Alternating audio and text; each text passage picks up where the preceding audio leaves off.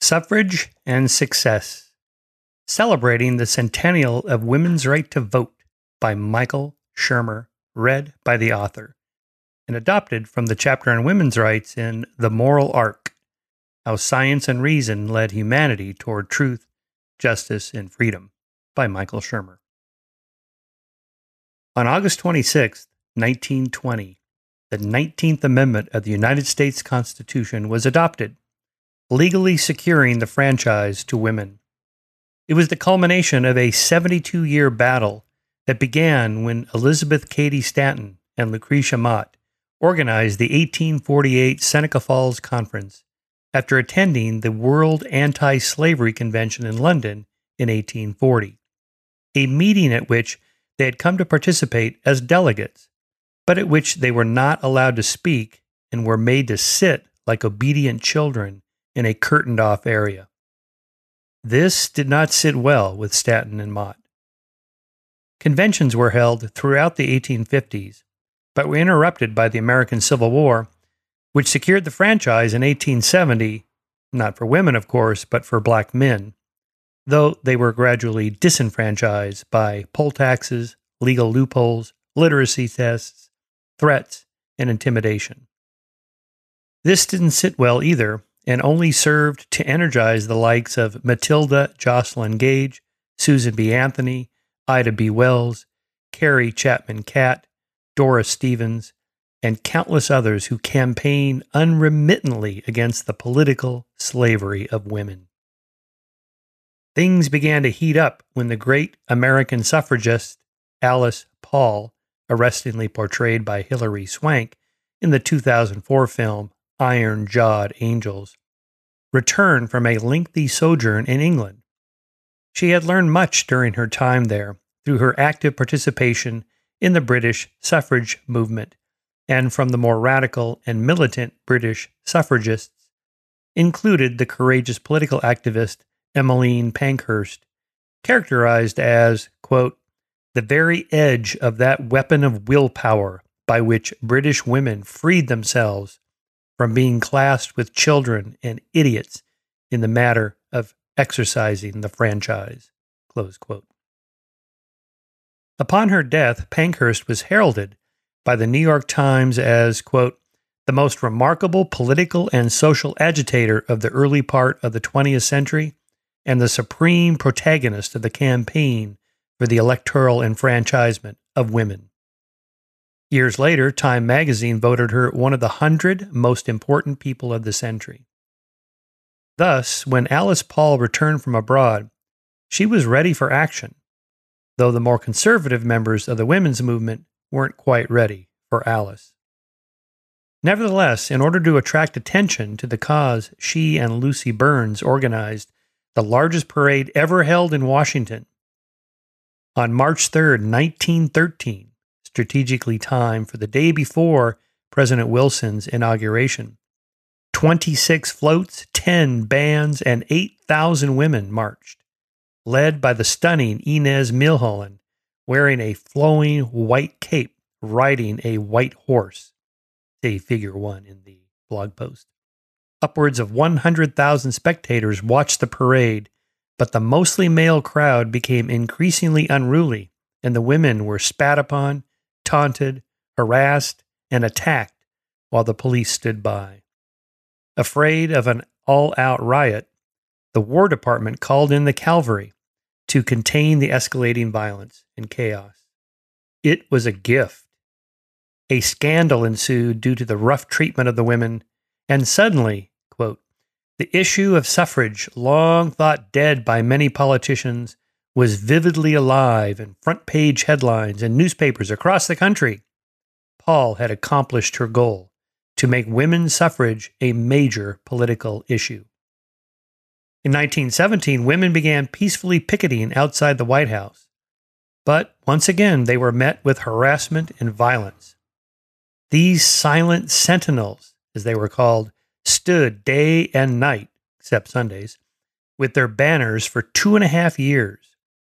But after the U.S. joined in the war, patience ran thin as it was seen as improper to picket a wartime president.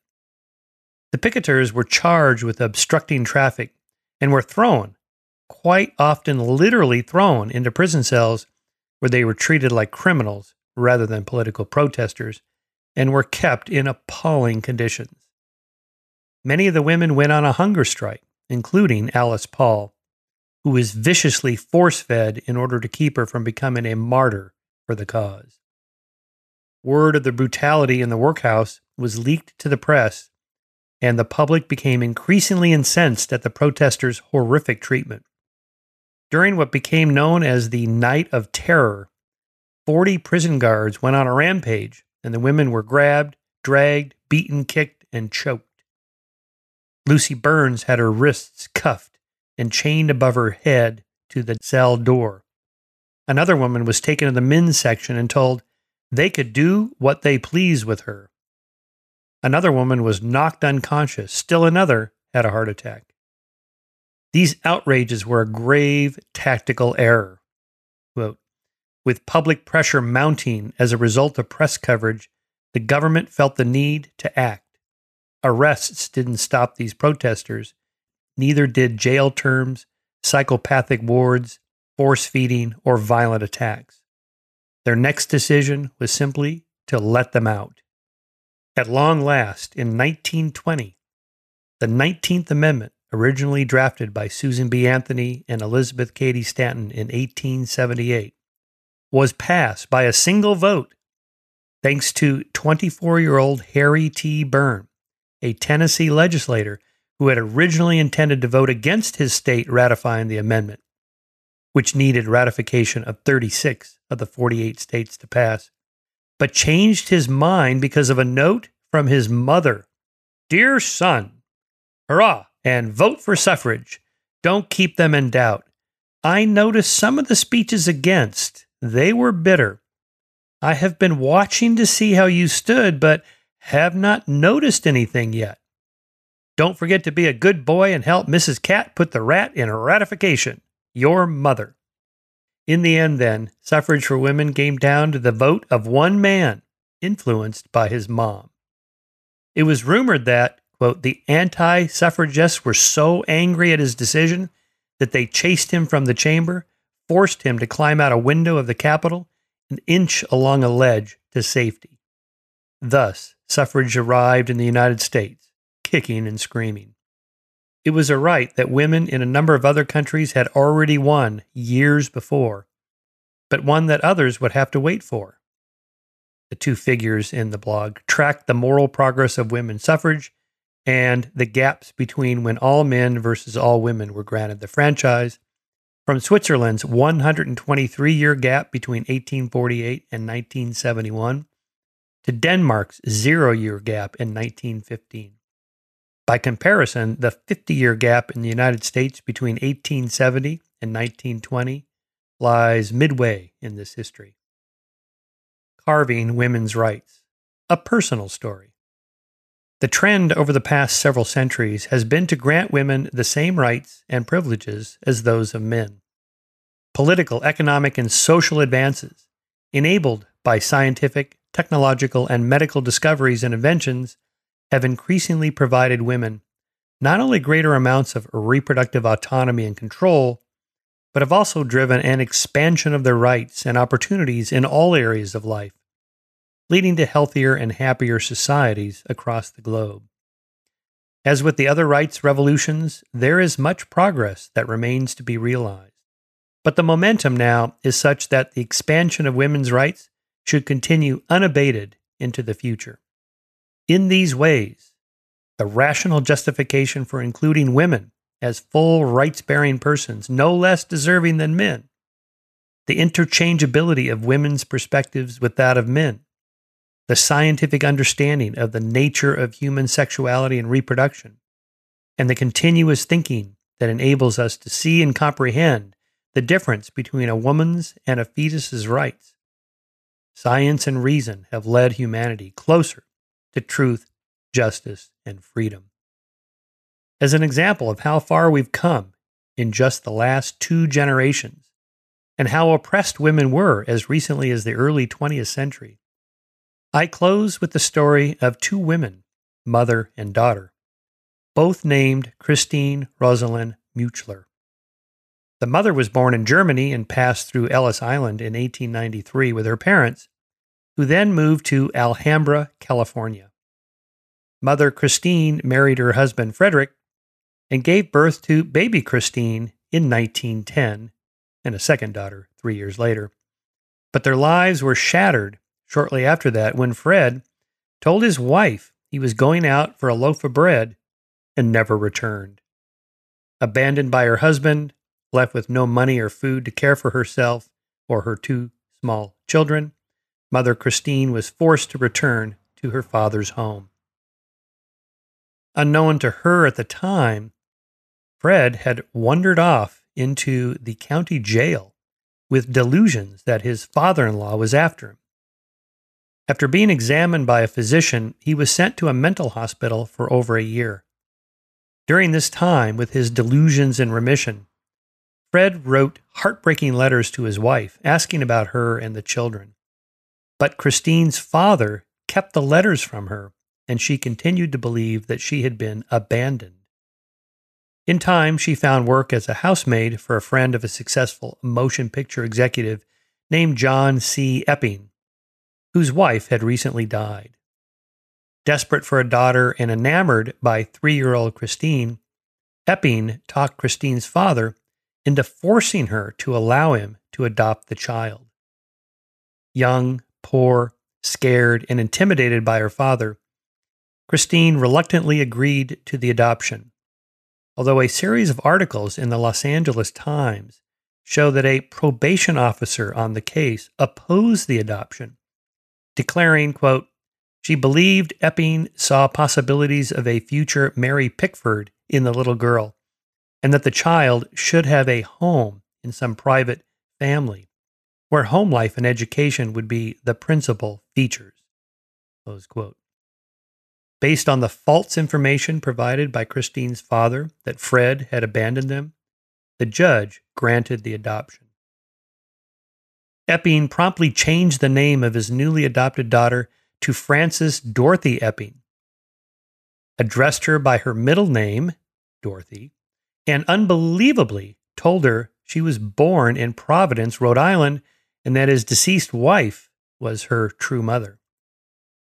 Now age 4, Christine/Dorothy apparently did not accept the fictional story and rebelled, or perhaps Epping changed his mind about raising a daughter as a single dad, because he shuffled her around through a series of surrogate parents, including sisters at the Ramona Convent in Alhambra and caretakers at the Marlboro Preparatory School in Los Angeles, before shipping her back east for a year to live with his sister in the Catskills, and then on to Germany, where she lived with Epping's relations. During that period, Dorothy discovered that she had a talent for the arts, in particular sculpture. She then returned to Los Angeles and finished her secondary education, after which she was reunited with her original family and told the truth about the adoption. She went on to college at the Otis Art Institute in Los Angeles, Corcoran School of Art in Washington, D.C., and the prestigious Academy of Fine Arts in Munich, Germany, in the 1930s, under the tutelage of Joseph Wackerl, who at the time was the Third Reich cultural senator and received praise from both Goebbels and Hitler. She later recalled being stunned by the hypnotic pull Hitler had on an audience of one of his speeches she attended. In the meantime, Dorothy's real mother, Christine, was instructed by her father to divorce her husband, Fred, after which she met and married a vegetable cart vendor in Los Angeles, left her father's oppressive rule, and began to rebuild her life and new family. But the tragedy of being forced to give up her firstborn child haunted her the rest of her life. As the world changed and Christine saw how women became more empowered in the second half of the 20th century, she continually asked herself why she didn't speak up and oppose the adoption. Meanwhile, as Dorothy came of age, she soon discovered that family law and the adoption courts were not the only worlds ruled by men. Her chosen profession of sculpture was a heavily male-dominated one, So to be taken seriously, she began using a truncated version of her first name, Frances, Frank, and that gained her entree into the German Academy and subsequent galleries and museums. Even now, one can find references to his work. She later recalled that when the professors at the Academy of Fine Arts in Munich found out that Frank was a woman, she had to listen to lectures from the hallways because only men were allowed inside. From the early 1930s through her death in 1983, by which time it was acceptable for women to shape clay, wood, and stone with their hands, Frank Epping's work was shown in numerous exhibits throughout the United States, including the prestigious Whitney Museum of American Art in New York City. One of her works, The Man with a Hat, even appeared in an episode of the original series of Star Trek. I know because I own that piece, along with many other sculptures of hers, which I inherited from my mother. You see, Frank Epping was my aunt. Her real mother, Christine, was my grandmother, and I am proud to be related to such a resilient and determined woman. Aunt Frank's sculptures portray strong women with muscular features in empowering poses, allegories for what women for generations have had to rise to in order to gain the recognition and equality that is rightfully theirs. This book was written in the inspiring presence of those carved stones. To see pictures of these sculptures, see the photographs accompanying the article in this week's eSkeptic. Thank you for listening. This is Michael Shermer.